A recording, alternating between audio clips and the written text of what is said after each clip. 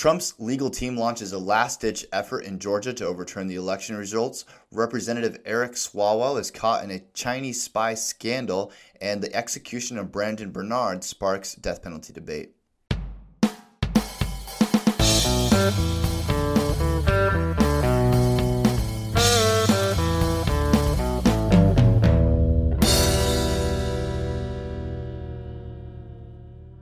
Welcome to Bias Free News, where we watch the news so you don't have to. Let's get right into the news because that's what this is all about. First, an election update.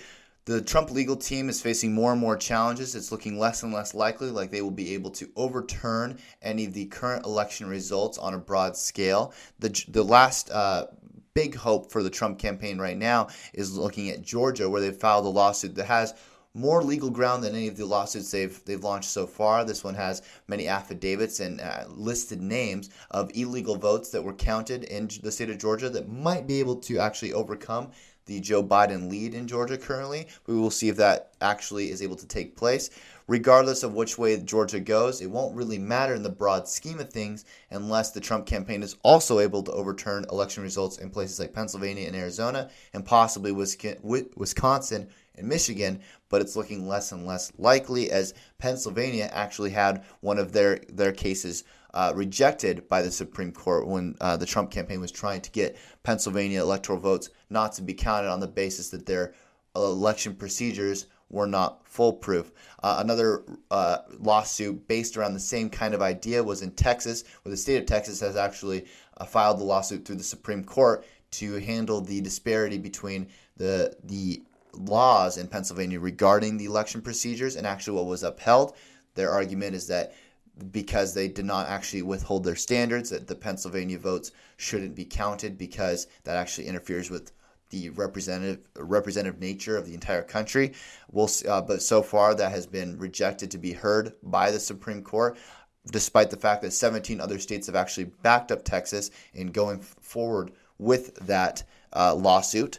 In other news, Representative Eric Swalwell, is caught in a Chinese spy scandal. Basically, it appears that he was having an intimate relationship with a Chinese spy without his knowledge, and it has become a national security question because we have to find out basically what he may have relayed to her and what kind of national security questions he may have given up, because he is on many councils that would actually have access to really important and vital information. So it begs the question, what do the Chinese now know? Also, Hunter Biden has announced that he is under investigation for a lot of his taxes. It appears that a lot of the business allegations that he's been dealing with in other countries have resulted in a lot of tax fraud and possibly and tax evasion. And so we will see how that turns out. This comes shortly after the New York Post released their story claiming that Hunter Biden had a laptop full of information about his business dealings that were illegal. We'll see what comes out of that. Lastly, today we're also going to be talking about Brandon Bernard, who was executed earlier this week. He was executed for crimes that he had committed many, many years ago, and so it sparked questions of whether or not the death penalty should have been used in that case or if it should be used at all. Joe Biden, for one, has made it a point that he's going to try to get rid of the death penalty on a federal level. We'll see if he's able to actually go through with that and what they'll have to actually, if that will affect any of the state laws on the death penalty. We shall see. That is all the news we have for you this week. Please tune into the Levi Erickson Show, where we're going to have a more in-depth analysis and discussion about more of these issues and more issues. And please like, share, and give us a subscription on YouTube and let your friends know. Then give us a tune for next week. I'm Levi Erickson, and this is Bias Free News.